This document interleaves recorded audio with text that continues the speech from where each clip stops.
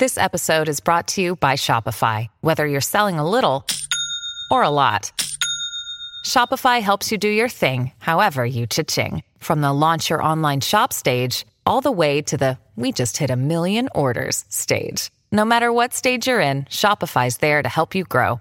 Sign up for a $1 per month trial period at shopify.com/special offer, all lowercase. That's shopify.com/special offer. No reservations for Rollies. It tells those people that the government is serious. Hope's Landmark Diner taken to court over its vaccine card defiance. Lifting COVID restrictions. What kind of shows can I book? Who benefits most from ending capacity limits? And the group of doctors who believe the province is being reckless. And the long wait for residential school files. Really diminishes the trust in our PM. First Nations leaders on what truth and reconciliation will really take. You're watching Global BC. This is Global News Hour at 6. Good evening and thanks for joining us. There's a lot of excitement about BC lifting the capacity limits at restaurants, theaters, and sports events. For many in the hospitality sector, it is the only way to recover from the pandemic. But as Richard Zussman reports, many say they still need more clarity about what is allowed and what isn't. Capacity questions. What kind of shows can I book? Can I book it at my full capacity, or does it still have to be restricted to my seated capacity, which is less? As Metro Vancouver and Vancouver Island prepare to move to 100% capacity next week, theaters like the Rickshaw are grappling with what that means, especially considering they were planning on capacity changes to happen in September, and due to the fourth wave of COVID-19, never did. I've been burned, Richard. I booked a whole bunch of shows for September, October, but I've had to cancel. The new capacity limits will only be for indoor events, where the BC vaccine card is in place. It opens the doors for conventions, Christmas parties, sporting events, weddings that have missed out on 20 months of revenues and revelry. But with Vancouver becoming the last major market in North America to lift capacity limits, it's been costly. Because of the uncertainty, we've seen an enormous number of meetings being canceled over the fall season. And then, of course, we're going into the winter, which is our lowest demand time. The Canucks expect to play to a full house next Tuesday, meaning more people out spending money at bars and restaurants. The incremental side that we've been missing for the last 19 months is really, really important for Victoria, super important for Vancouver. While Metro Vancouver and Vancouver Island have the green light, other regions don't. The Eastern Fraser Valley, from Abbotsford East, most of Northern Health, and the interior are still stuck at 50% capacity. We haven't had any information from Interior Health. We're trying to get answers, and we believe those small business and entrepreneurs need to know why. What's the rationale? The province providing some clarity to that Wednesday, saying restrictions put in place at the peak of the fourth wave in the interior remain. Those measures are reviewed every day, and that will be an issue that Dr. Henry will address probably next Tuesday. All right, Richard Zussman joins us now live. Richard, lifting those capacity limits is one thing, but the major challenge still facing businesses is finding enough staff to meet that new demand. What are businesses telling you? Yeah, there are going to be a lot of workers that need to be hired, Chris, here at the Save On Foods Memorial Arena in Victoria. They will need staff. They will need staff at Rogers Arena. They will need staff at BC Place. The restaurant and hospitality sector have a massive shortage. They are watching two things very closely. The first now is stability. That has come. The next is the SUR benefits, and those wrap up on Saturday. So there's some optimism that now with clarity, hiring people will become just a little bit easier. Certainly an incentive to get back to work. Thanks very much, Richard. All right, let's take a look now at the latest COVID-19 numbers. We have 696 new cases And 4,888 active cases. 370 people are in hospital. 139 of them are in ICU. There have been 6 more deaths from complications of COVID-19, and 83.6% of eligible British Columbians are now fully vaccinated. Well, the deadline is fast approaching for BC healthcare workers to be vaccinated, and thousands still haven't received their first dose. Keith Baldry joins us with more on this. They could be forced off the job next week, Keith, and that could have an impact on health authorities.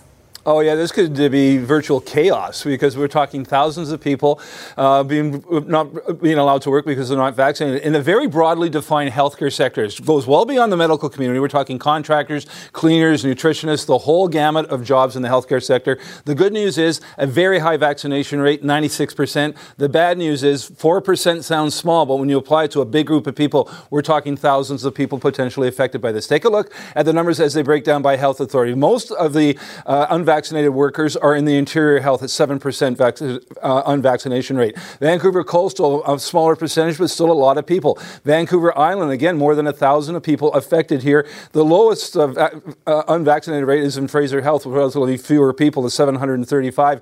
And the list goes on to include others as well, including PHSA and Northern Health, again, with lower numbers. But you add it all together, and look what I'm talking about, more than 5,500 people. And that's probably gone down a little bit since this list was compiled. 5,500 people have not received a single dose of vaccine, which means they will not be allowed to work in healthcare as of Tuesday. We caught up with Health Minister Adrian Dix today, who says this shows there are consequences if you're not vaccinated.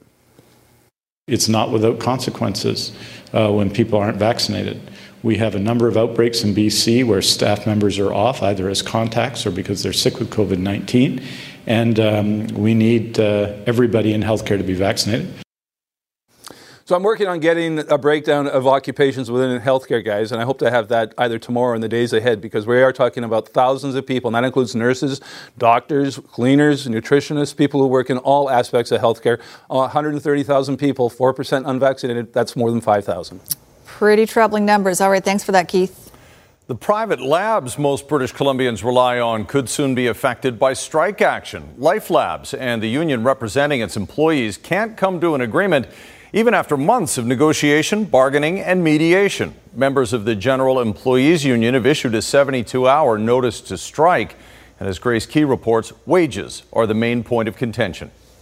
Take a deep breath. If you're in need of lab work, you may want to double-check your appointment. The BC General Employees Union has given a 72-hour strike notice to Life Labs. The privately owned company handles most outpatient lab work in the province, and it conducts private COVID-19 tests.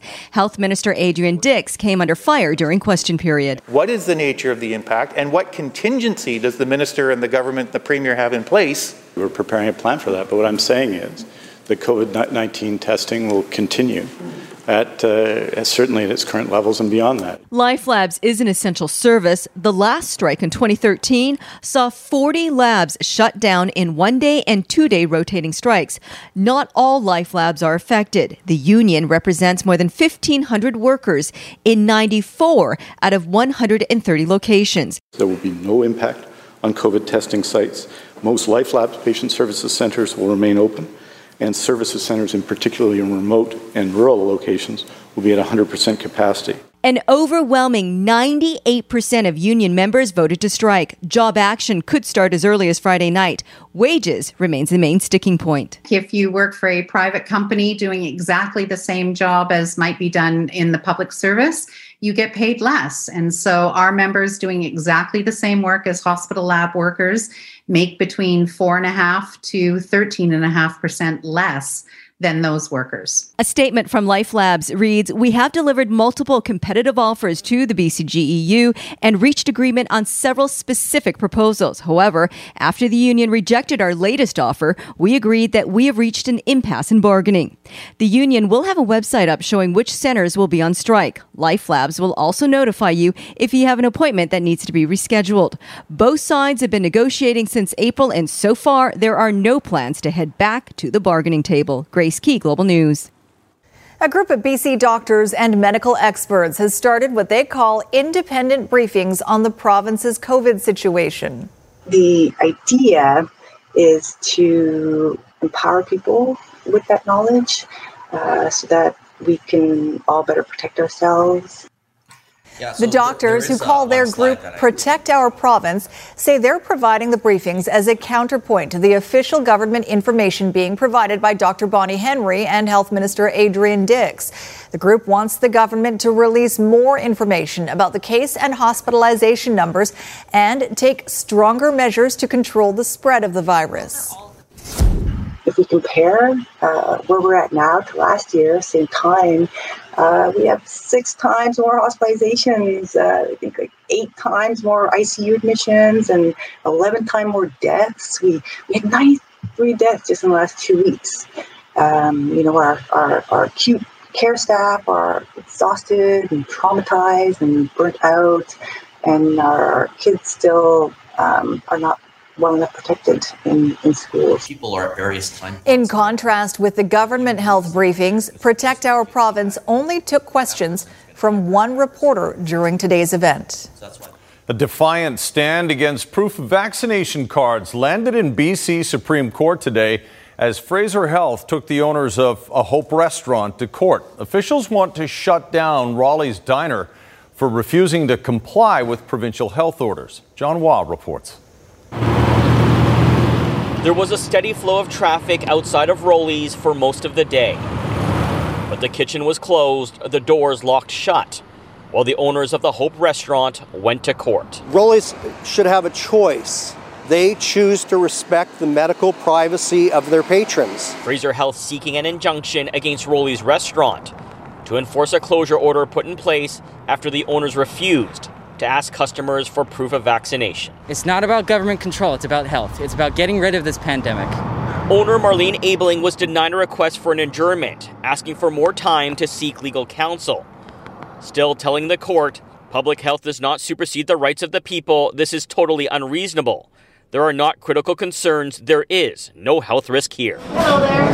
Flagrant disobedience of both the public health and closure orders. Time to fight. Is why lawyers for Fraser Health asked the court to send the message. The rules will be enforced. James Golden arguing it comes out of the mouth of the defendants in terms of they're not complying and they won't be complying with the order. That we say is sufficient for a statutory injunction. The likelihood of the injunction being approved in this case is high. With a case like this, we're not dealing with competing issues like they are with the churches, where the injunction might affect somebody's ability to practice their religious freedoms. Lawyer Kyla Lee is not involved in the Raleigh's case, but says choosing to operate without a business or liquor license may not bode well with the judge. Making the decision today to defy the orders could have very long-term consequences for whether these individuals are allowed to continue running their business at all. Someone who says they're a former employee at Raleigh's says allowing it to stay open is too much of a risk. Minimum wage for being exposed to COVID like that? No thanks. Whether Raleigh's will reopen its doors anytime soon will be decided when the judge delivers his decision on Thursday. John Hua, Global News, Hope. So we can't have any discussion. No, we can do that later. We're past that point. But you guys came in yesterday, and I was ordered to close. That's that. 2 Coastal Health employees informing the owners of Corduroy Restaurant in Kitsilano it's ordered closed for not complying with the province's vaccine card requirements. A closure notice from VCH has been posted on the front door, and the city says its business license has been suspended until December 31st. The restaurant wouldn't provide a comment to Global News, but says on its website that it's closed today to, quote, strategize. Well, it is day 3 of Variety Week here on Global. Variety often seen as the last chance charity, the place people look to when all other funding options fall short. Yeah, and we've seen some amazing examples this week of how Variety has provided children with physiotherapy sessions when government programs are inadequate, or when they fund autism assessments so kids don't have to wait years for a diagnosis. And later, we'll hear about a young man with Down syndrome and how Variety jumped in to help him when no one else would. Please call 310-KIDS now and add your name to our list of generous donors. And when you do, an anonymous donor will match your donation tonight up to $30,000. So please call. Now, the federal government says it's already handed over millions of documents related to residential schools, but the Truth and Reconciliation Center says it hasn't received those yet. The dispute that's eroding trust. Next on the NewsHour. A wedding ceremony that looks more like a carnival, and how the Ferris wheel in the front yard isn't the only thing that got too much attention. That's coming up on the NewsHour. And the BC University that just beat all the other teams with its Indigenous uniform designs. The artist behind it later. Right now, though, an ongoing dispute over documentary evidence from residential schools is illustrating some of the challenges facing this country with just the truth piece of Truth and Reconciliation. The Prime Minister has said the federal government handed over all the archival material, while the National Centre for Truth and Reconciliation says it still hasn't received it. Neetu Garcha reports. Survivor strength, stories, and culture on full display in a packed Powwow Arbor on September 30th. And also I want to recognize... Compared to a much quieter and emptier venue on Monday, when the Prime Minister made a visit to make amends for not attending the Tecumloops-Teshwetmik community's National Day for Truth and Reconciliation event. A lot of people were disrespected, so why would we want to go and sit there in front of him? Shack-In Chief Arnie Lampro was at both events near the former Kamloops Indian Residential School, which he attended. The sexual abuses, the physical abuses. I was talking to a couple of the ministers that were there in Kamloops the other day and showed them the scars. A critical part of healing wounds for survivors like him, he says, is identifying the children buried near the school, using attendance records in the custody of the church and the federal government. All the records in possession of the federal government have already been turned over to the National Centre for Truth and Reconciliation in Winnipeg. But the centre says the PM statement is not accurate, adding it's still waiting for the final versions of documents, Indian hospital records, federal health records, and day school records. It really diminishes the trust in our PM. In an emailed statement on Wednesday, the Prime Minister's press secretary told Global News the government has provided over 4 million documents to the centre and that it was believed all documents were provided, adding if that's not the case, we will do everything we can in making sure the documents are provided. We do not need a document dump as some of the entities and some of the government departments have done in the past. We need them in a fashion that it is useful to the survivors. It's such an untrue statement, and another way of the government dragging its feet. He says full document disclosure is long overdue given negotiations for them began in 2015. Neetu Garcha, Global News. And again, we understand these stories might be triggering for some of our viewers. So if you or someone you know needs support, you can call the number on your screen. That's 1-866-925-4419. That crisis line operates 24 hours a day. The family of Carson Kremeny was in court today for day one of what is a long journey ahead of them. A warning, some of the images in this story are disturbing. I've been waiting for this for 2 years, so yeah, we're 100% ready. 14-year-old Carson died from a drug overdose near a Langley skate park in August of 2019. His father says the drugs were given to Carson by older individuals, and videos showing some of Carson's last moments alive were posted online. A charge of manslaughter was approved against a 20-year-old man who cannot be named because he was a youth at the time of Carson's death. The next court date is set for November 24th. Up ahead, higher prices. We are definitely still seeing the reopening impacts. What's driving inflation, especially in the auto sector? Coming up later. And when no one else could hear Nate's plea for help, Variety stepped in. How your donations help give him a voice. Busy but steady for eastbound traffic along Highway 1 through Burnaby this afternoon, but seeing pockets of volume at merge points like Kensington right here. Connect Hearing is Canada's #1 physician-referred hearing healthcare provider. Your hearing is important. Take care of it. Visit connecthearing.ca to book your hearing evaluation today. I'm Trish Jewison in Global One, high above Highway 1 in Burnaby. Canada's inflation rate has risen to its highest level in nearly 20 years to 4.4%. And BC's rate isn't far behind. The big question for many, though, is it short-term pain or is it long-term agony? Ted Chernecki has the numbers and the analysis. You probably don't need us to tell you it's getting more expensive out there for just about everything. But the Bank of Canada has consistently said not to worry. This inflation is transitory. In terms of whether this is transitory or whether it's more persistent, I think it's really going to be a mix of both right now. We are definitely still seeing the reopening impacts on overall prices. To explain inflation, one need look no further than the jammed-up Port of Los Angeles. During COVID, we did a lot of ordering. We're still seeing the impact of that on overall ports. Is that there's a high demand trying to get into the U.S. market, but they don't have enough capacity to dock those ships. Even within the U.S., there's labor shortages, so they're having problems staffing those ports as well in some cases. So all of that comes together, and you do see why these bottlenecks are still occurring. In BC, in the last 12 months, home replacement costs are up 12.5%, but rent is only up 1.5%. And municipal governments have been no help at all, increasing property taxes on average 3.6%, the highest increase in Canada. Other big-ticket items, passenger cars up 7%, the cost of food 3.5%, meat up by more than 12%, dairy 3.2%, fish 4.4%, but fruit and vegetables, at least in BC, are actually less expensive than a year ago. In one sense, this inflation is good news, as it's showing that the economy is picking up. The cost to that, however, will be that I think eventually we'll start to see the need to start pulling away the punch bowl, but only if the economy remains solid. And that means rate hikes coming from the Bank of Canada. How much depends on who you ask, because some of this inflation is not COVID-related. So by the time the dust settles, by the end of the year in 2023, we're expecting about 2 full percentage points worth of rate hikes. The days of ultra-cheap money may soon be over. Ted Chernecki, Global News.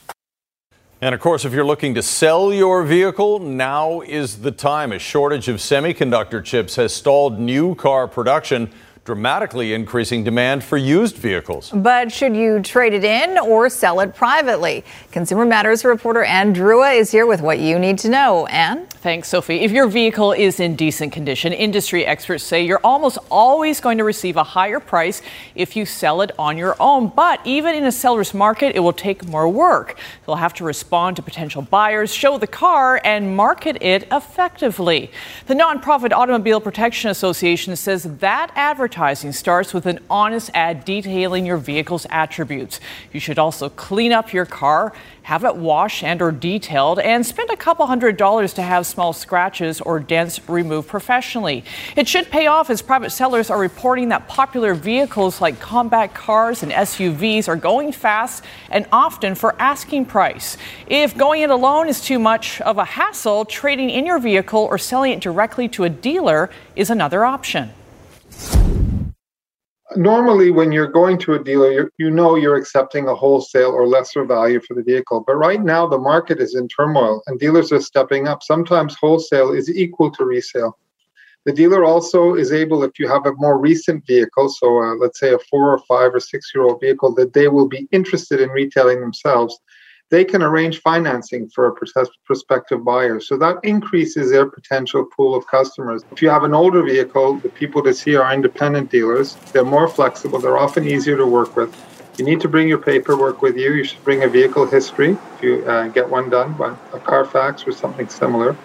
And also, if you have maintenance records, those would be very helpful as well, so that they can make a more informed offer. Now, if you have an old vehicle that's parked and no longer drivable, industry experts say this is probably the best time to sell it. The recycling value has never been higher, especially if the vehicle has its original catalytic converter, which contains precious metals. The car could be worth as much as $500 to a scrap metal dealer. And while it's a great time to sell, remember, it's a hard time to buy. The global shortage of semiconductor chips is still forcing automakers around the world to halt or slow down production. If you still plan to drive, make sure to lock in a replacement vehicle before getting rid of your old one. And if you have a consumer issue for me, you can email me at consumermatters@globalnews.ca. All right, thanks, Ann. Coming up, kids getting sick, but not with COVID. We freak out every time she coughs or sneezes, and we go, are we going to make it out today? The warning from health specialists about why even young ones should get that flu shot. And the First Nations artist behind UNBC's groundbreaking new uniforms. Many of us have those stubborn pounds that seem impossible to lose, no matter how good we eat or how hard we work out. My solution is PlushCare. PlushCare is a leading telehealth provider with doctors who are there for you day and night to partner with you in your weight loss journey. They can prescribe FDA-approved weight loss medications like Wegovy and Zepbound for those who qualify. Plus, they accept most insurance plans. To get started, visit plushcare.com/weightloss. That's plushcare.com/weightloss. Good evening. Traffic is steady in both directions tonight over here at the Botello Bridge, with the majority of the delay on the Columbia Street on-ramp out of New West. Through a new charitable partnership between Kermac Cares for Kids and Surrey Memorial Hospital, when you choose Kermac Collision and Auto Glass, you also support the Surrey Memorial Children's Health Center. I'm Trish Jewison in Global One at the Botello Bridge. Some weddings are lavish and extravagant, but one newlywed couple in Surrey seems to have taken it a step further. This property, located at 192nd Street and 72nd Avenue, is the talk of the town, and not all of it's good. RCMP say they received more than 50 complaints last night about loud noise and music and traffic being blocked. There are reports the wedding is that of Punjabi singer and actor Parmish Verma and former Liberal candidate Geet Grewal. Surrey bylaw issued 15 tickets for parking infractions and towed a number of vehicles. Today, a stop work order was issued to the property owner for not getting permits for the large tents and questionable electrical setup, and the organizer was instructed to cease and desist activities, including that giant Ferris wheel. Well, the ability to communicate is what connects us. And when that ability is denied, it leads to feelings of frustration and isolation. For some children, communication does not come easily. It takes dedicated specialists, and these therapies can be very expensive. But the boy you're about to meet has found his voice thanks to your donations to Variety. Everywhere I looked, nobody would take him. Nobody would help. Doors were shut here, there, and everywhere. No family anticipates that critical support services will be completely cut off for their child. But that's exactly what happened to Nate, an 18-year-old boy with Down syndrome in desperate need of continued speech and language therapy, simply so his voice can be heard. Trying to express your needs, your thoughts, your desires to somebody who has no clue what you're saying your whole life. Imagine how that feels. And for me, that's heartbreaking. Because I don't ever want my child to feel misunderstood. Say it again. Children with Down syndrome typically have difficulty with grammar and sentence structure, yet most of these kids can comprehend much more than they can express. Nate has been attending speech and language sessions since he was 6 years old, as he tries to learn how to communicate. He also has a challenge in the area of his speech intelligibility, that sort of what we call motor planning, where the brain's connection to how we speak just is fluid and rapid. For Nate, it's not fluid, it's not rapid.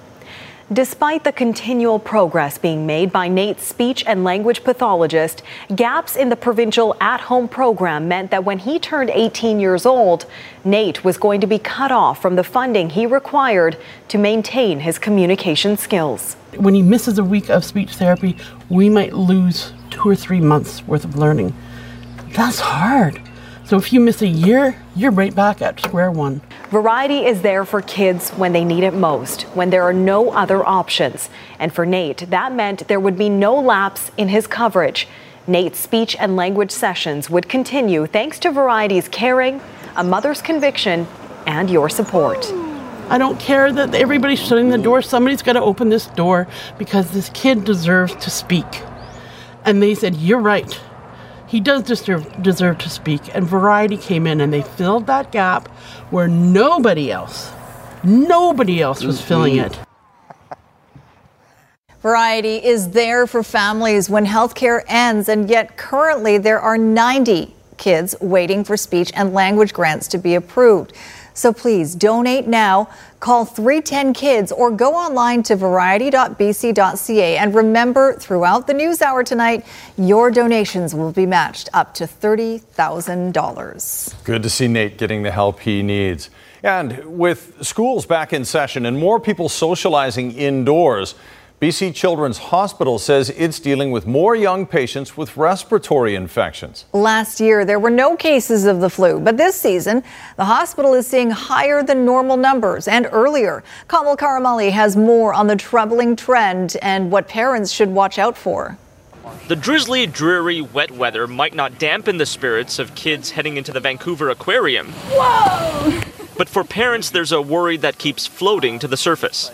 We freak out every time she coughs or sneezes, and we go, are we going to make it out today? Kids getting hit by respiratory viral illnesses. Colds and coughs, sneezing and sore throats, fever, and the flu. It seems like almost every child has the bug or knows someone who does. People are going to get the flu now. We're all exposed to other people. It's gotten so bad this season, the BC Children's Hospital is seeing a spike in patients with respiratory illnesses, causing major delays in their emergency department. We are seeing longer than normal wait times at the moment with these increased respiratory illnesses. It's still important to remember to come to the emergency department if you're really worried about your child. 30% of all visits to the hospital's ER in the past month are related to respiratory viral illnesses. This time last year, there were surprisingly few cases recorded. We all washed our hands, wore a mask, and stayed home like we were supposed to.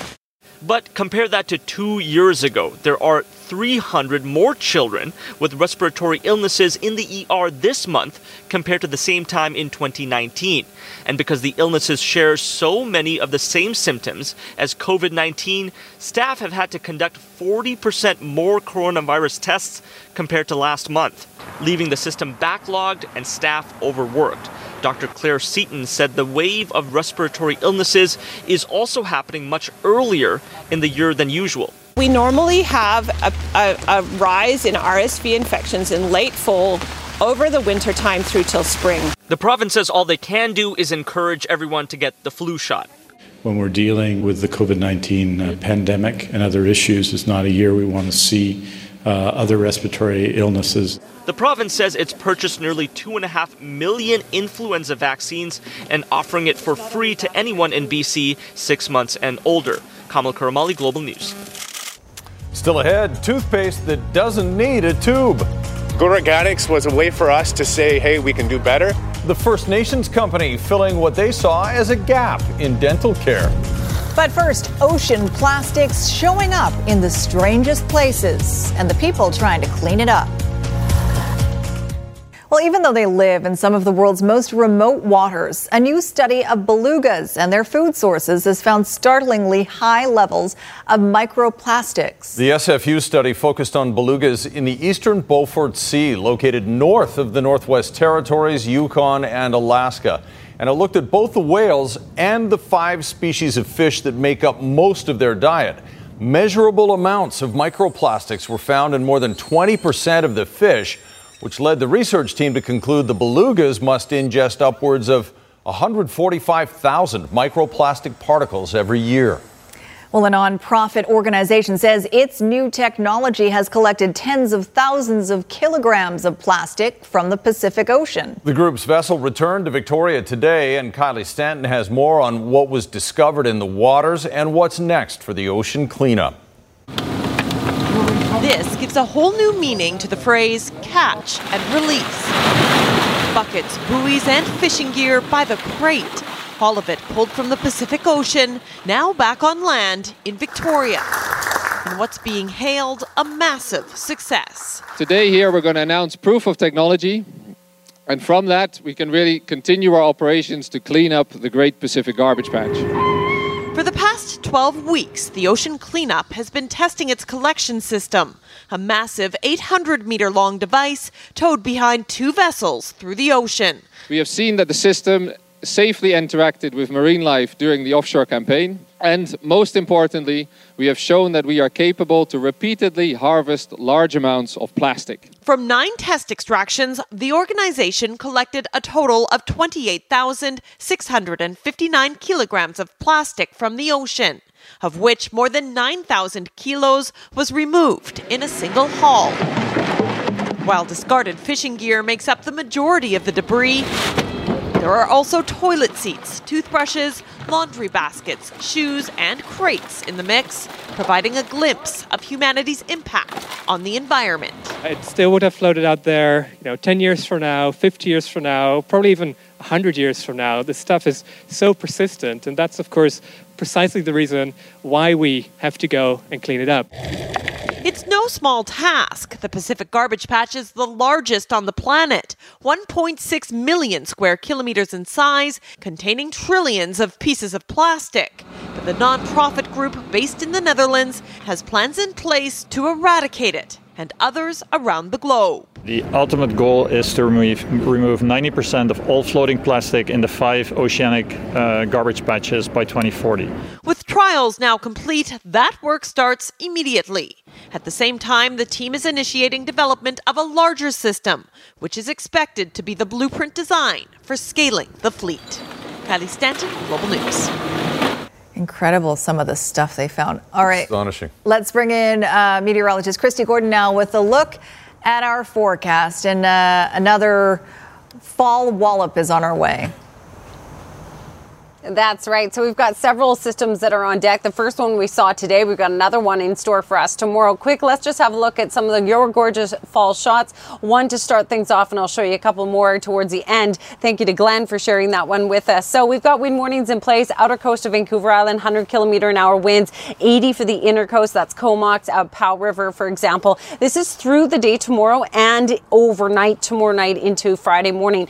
So west coast of Vancouver Island will get wet first, and they'll start to see it tomorrow morning, but for the most part in the morning for Metro Vancouver, dry. Don't leave home without your rain jacket. The commute home tomorrow will be slow on the roads, and you'll definitely need to keep yourself dry. Inland regions, not a bad day tomorrow. You'll see some fog patches in the morning, but otherwise sunshine. It's the coastal regions that will see the rainfall, and again for Metro Vancouver, it is later in the day, and we'll see that overnight into our Friday morning. Friday not looking too bad, but we've got another one on deck for Saturday and another one for Sunday, so yeah, definitely a week to keep that rain jacket handy. And we could hit 16 degrees tomorrow, which would be really nice. We haven't yet this October, and that's the first time on record. Qualicum Beach, thank you to Roger for that one. This is the French Creek Trestle, and look at this, one more from Pitt Meadows. Thank you to Yasmin for that one. Gorgeous shot. I believe that one is from Yasmin. I hope so. I will double check that at the end of the show. I just have a feeling that I may have done something wrong there, and I apologize. Anyways, back to you guys. I'll wrap it up now. All right. We can always correct it later. Okay, thanks, Christy. The University of Northern BC and Prince George is right on track, making Canadian history today. To be a timber wolf is to be greater than oneself.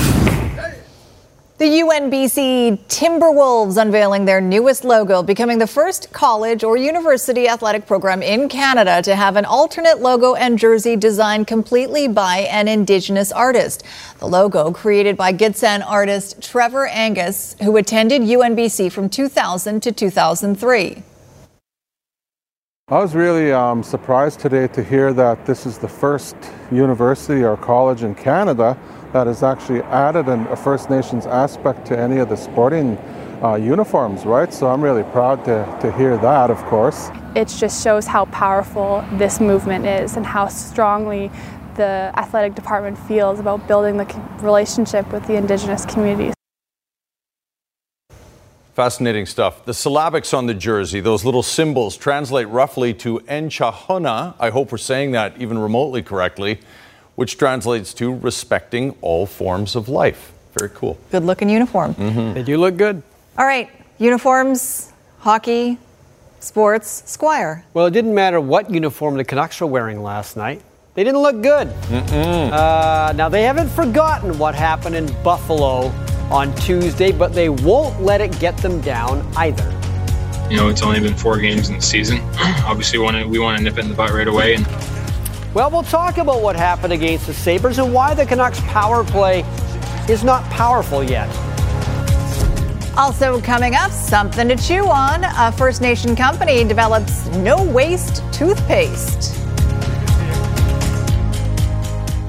Canucks Nation can be a fickle bunch, but this is no time to hit the panic button. Well, on the day you're told that you can have a full house, don't give people a reason not to come. When Elias Pettersson and Quinn Hughes were not at training camp for the Canucks, when they were waiting for their new contracts, Travis Green was openly worried that it could hurt them at the start of the regular season, not being ready. And he was right. Hughes is actually now hurt, at least to the point where he didn't play last night against Buffalo, and he did not practice today. They hope he can play tomorrow.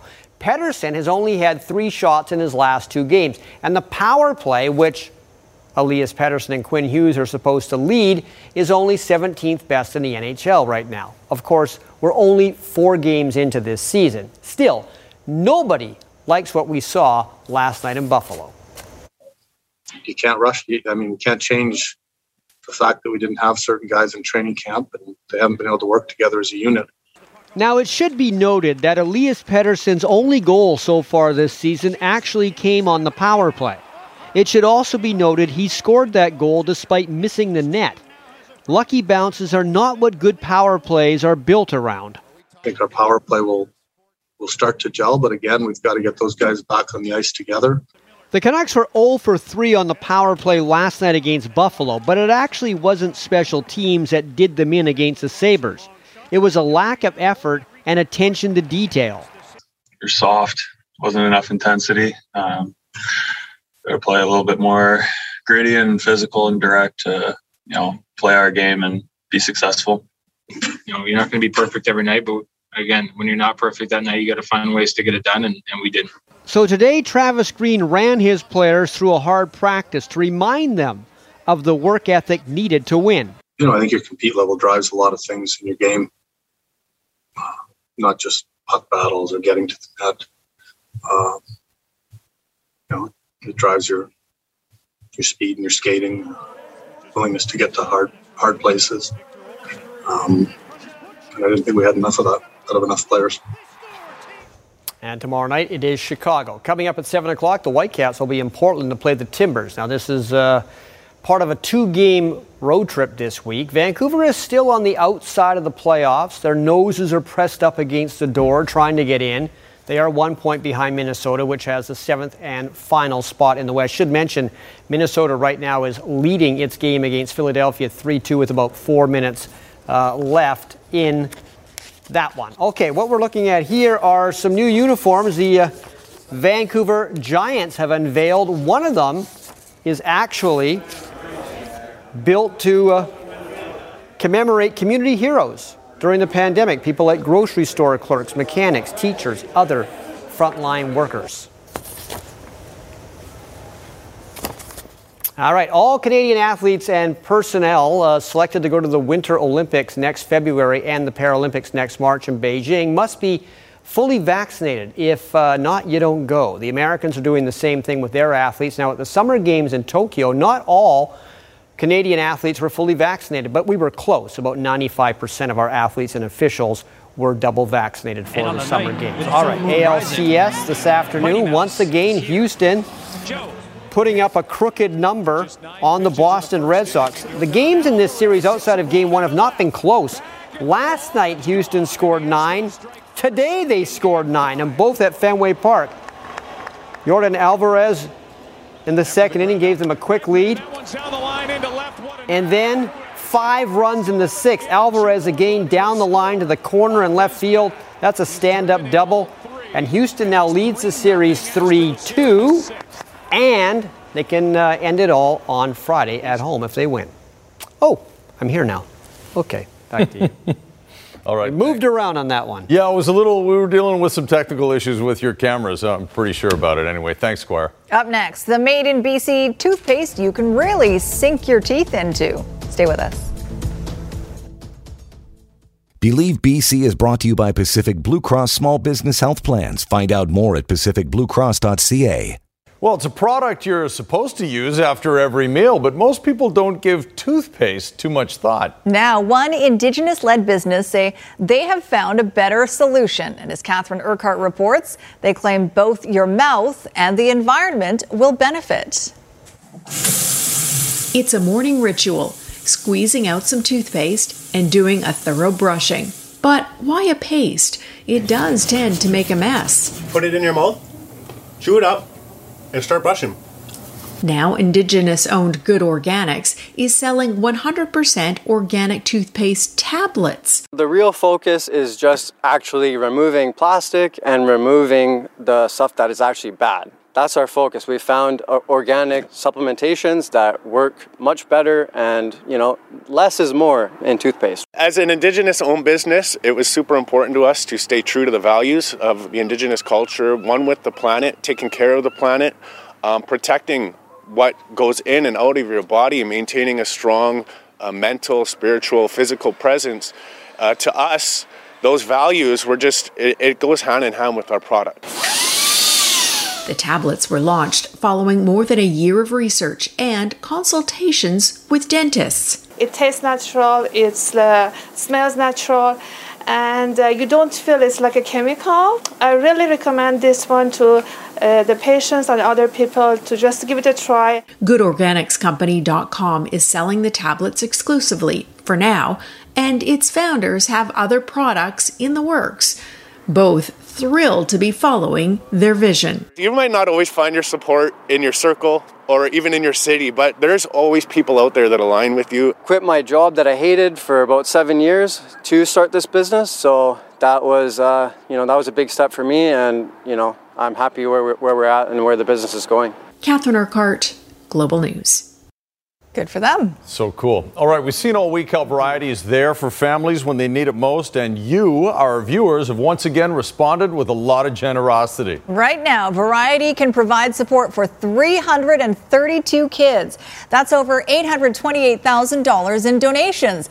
Thank you so much to everyone in BC who's donated. We want to be able to help 700 kids by Friday. So go online or call now, 310 Kids, and we're matching your donations. And we have a weather window correction. Christy. Yes, my apologies that I got these photos mixed up, but Mike Lutke sent us this photo, and this is the Lockwood Creek near Port Alberni. Thanks to Mike for that. Beautiful shot. Thanks for watching, everyone. Good night, all.